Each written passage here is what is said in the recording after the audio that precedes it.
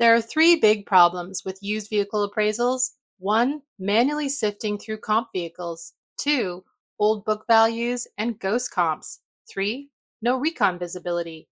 You can solve them all with AutoVision, launching in the Reynolds and Reynolds booth at NADA. Learn more at rayray.com/used-cars. That's REYREY.com/used-cars. Want to dive deeper into the topics you hear about on Daily Drive? We're offering listeners a special offer, 20% off a 1-year Automotive News digital subscription. That gets you access to all of our news, information, and analysis made for automotive industry leaders like you. Go to autonews.com/Daily Drive promo to redeem. Welcome to Daily Drive for Thursday, February 1st, 2024. I'm Jake Neer in Detroit, in for Jamie Butters. And I'm Kellen Walker in Las Vegas. Today on the show, Lithia closes a mega deal to buy Pendragon in the UK. Toyota and Honda sales rebounds roll on, while Hyundai and Kia slip. And Volvo will stop funding Polestar and may hand its stake to its parent company. Plus, Americans are becoming more polarized when it comes to EVs. Political consultant Mike Murphy joins the show to talk about how automakers and retailers can reframe the conversation and win more buyers. It's the alienated buyers who don't know whether or not to focus on the product attributes, fast, quiet, fun to drive. That's the messaging that has to get out there. Let's run through all the news you need to know to keep up in the auto industry.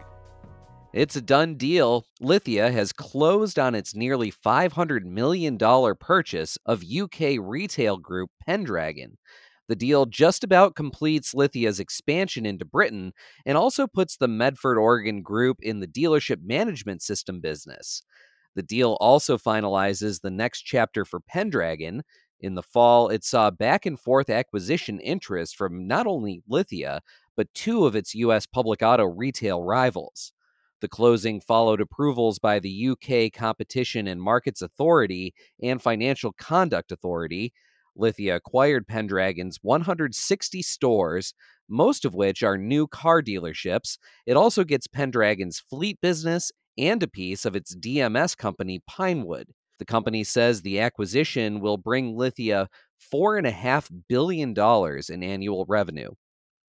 It's the first of the month, which means we've got the first U.S. sales results for you. Toyota says sales rose 23% in January to about 166,000. Car sales were up 36%, and light trucks rose 18%. Honda reports a 10% rise in January. It says a 13% increase at the Honda division offset a 9% decline at Acura. That means the luxury brand snapped a 12-month streak of gains.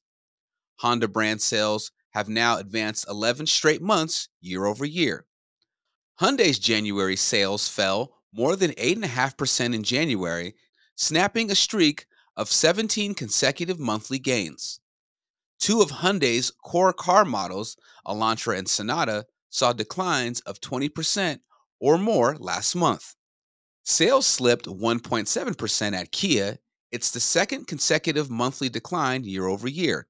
Record January SUV sales were offset by sharply lower car deliveries, thanks in large part to the discontinued Rio.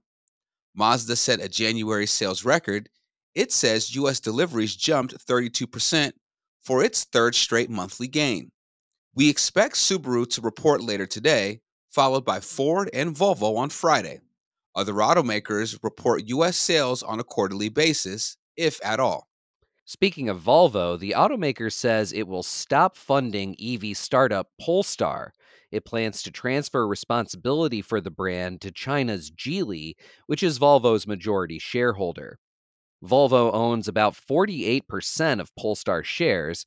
Analysts have criticized Volvo over the stake, saying it's a drag on the automaker's resources. Geely is preparing to provide more funding to Polestar as part of a potential redistribution of shares to relieve pressure on Volvo. Geely says it will fully support Polestar as an independent brand, and the company says the move will not affect its 79% holding in Volvo. EV startup Fisker says it has signed its first U.S. dealer partnership. Fisker says it made the agreement with Mills Automotive Group of North Carolina. The automaker says the Mills Group intends to open 3 Fisker sales locations. The full EV brand announced in early January that it was shifting from direct sales to franchise dealers in the US and Europe to grow more quickly. Fisker hopes to recruit more retailers here in Las Vegas this week at the NADA show. And as you may have already heard, the Federal Reserve is leaving interest rates unchanged. But it took a major step toward lowering them in the coming months during its meeting on Wednesday. It released a policy statement that tempered inflation concerns with other risks to the economy and dropped a long standing reference to possible further hikes in borrowing costs. And those are today's headlines. Coming up, political consultant Mike Murphy joins the show to talk about how political EVs have become in the US and how the industry can win back skeptical customers. That's next on Daily Drive. Data is the backbone of your used vehicle department. You need it to find accurate comp sets and to best understand your market in order to make precise appraisal and pricing decisions. But it feels like you're always struggling to get the information you need. How much time do you spend sifting through comps because there are outliers that don't match the vehicle you're appraising? Do you frequently make manual adjustments to pricing recommendations? Reynolds' newest inventory management solution, AutoVision, can help. AJ McGowan, president and founder of AutoVision, explains how. If you look at the way that cars are traditionally priced, you can get down to specifics in terms of, what zip code is it in and, what options does it have on it, some of those sorts of things.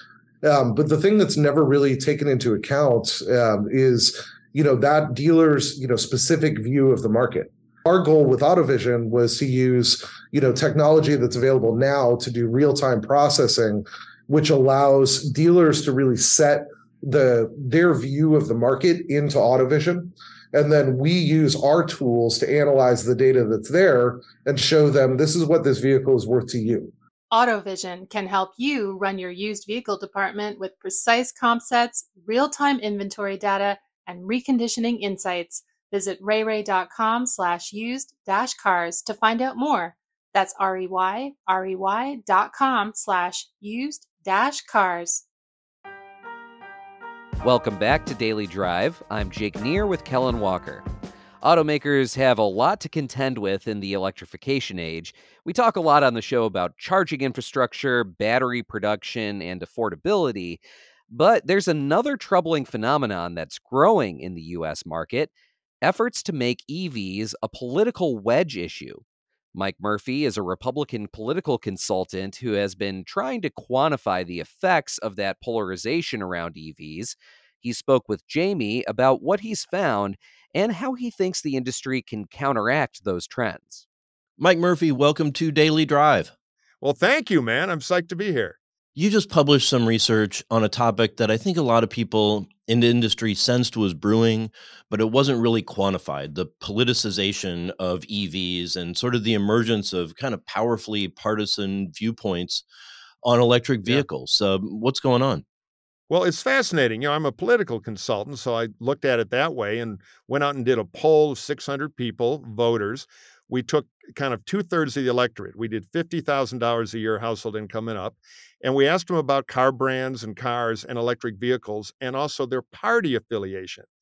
And what we found is when you ask about American car brands, Republicans and Democrats are both about the same. You ask about brands like the Ford Motor Company, Republicans and Democrats both are favorable. They like Ford a lot. They say good things. You ask them about electric-only car brands, they explode into two different worlds. The Democrats, by 15 points, rate them more favorable than unfavorable electric car brands. Republicans give them a 9% favorable rating and a 49% unfavorable rating. 40 points underwater. There's a 55-point gulf on only electric car brands. There's a little bit on Japanese brands, but nothing compared to this over EVs. And the reason is we have a lot of data. You can see some of it at evpolitics.org because we're trying to get some IP out to the industry to help them sell better.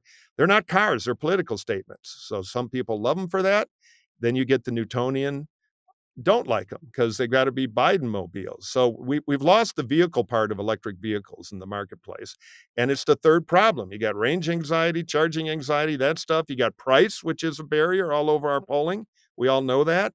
But this third red wall, which is I'm making a political statement and I don't like it. I mean, we ask people what their friends would think. We got a lot of good data here, and it's a huge gulf because they're no longer about vehicles to the Republican world. They're a statement they don't want to make about the environment.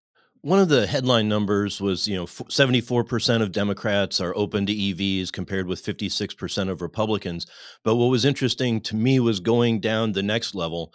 There are a lot of people, more than a third in each party, who said they might buy one when the problems are worked out and prices are lower. Right. But right now, the difference is stark. 39% of Democrats said they're seriously interested in buying an EV in the next year or two, compared with only 17% of Republicans. Right. No, and 44% of Republicans say we're never buying EV, at least now. So, I mean, if I had a CMO of one of the big North American or German or Japanese companies, I would say, what's happened is it's so much no longer about the vehicle. I mean, we ask people, if you bought an EV, what would your best friends and relatives think about that? Is it a smart move? 61% of Democrats thought, yeah, my friends will think it's a smart move. 19% of Republicans said that. And the other thing we learned is the peer-to-peer stuff is so important. If no matter what party you are, if you have friends or relatives that own an EV, you do much better on every EV test because otherwise it's a spooky liberal monster out there. So I think the other big lesson is if you're a voter, and we ask people, is climate change a really serious thing or is it overhyped by the media? And regardless of where you think, we're trying to move iron here. The 45% that think it's overhyped are very anti-EV because they see it through only that lens. They don't see the vehicle attributes. They like a lot of the same stuff, no gas. I mean, the products are attractive, but the environmental thing is kind of spent. I'm all for that. I drive an EV. I'm a nut for 'em. But when it's marketed as an environmental statement, you polarize it. And right now, if you're a kid, young buyer, and you care about the environment, it's a majority of voters, you want an EV. The question is, can you afford one? So a marketing dollar spent on green stuff is a wasted dollar because that battle is won. They know. Those buyers know. It's the alienated buyers who don't know whether or not to focus on the product attributes. Fast, quiet, fun to drive. That's the messaging that has to get out there. And that's what we're pushing at evpolitics.org. We're trying to present this data to the industry to help them market better because EVs are important. It's the future. There was a big gap in responses to the statement, EVs are the future, and one day I'll probably drive one. I wonder if some of that also reflects difference in ages between the parties. Is that still a Yeah. thing? Yeah. The Republicans are older, which is good news for the Democrats because young voters have this nasty trick of turning into all voters over time. But that battle is a longer term battle. In that question, EVs are the future, and one day I'll probably drive one. Do you agree or disagree? One of the coolest numbers in that is among people who say their biggest fear about an EV is limited range and charging anxiety.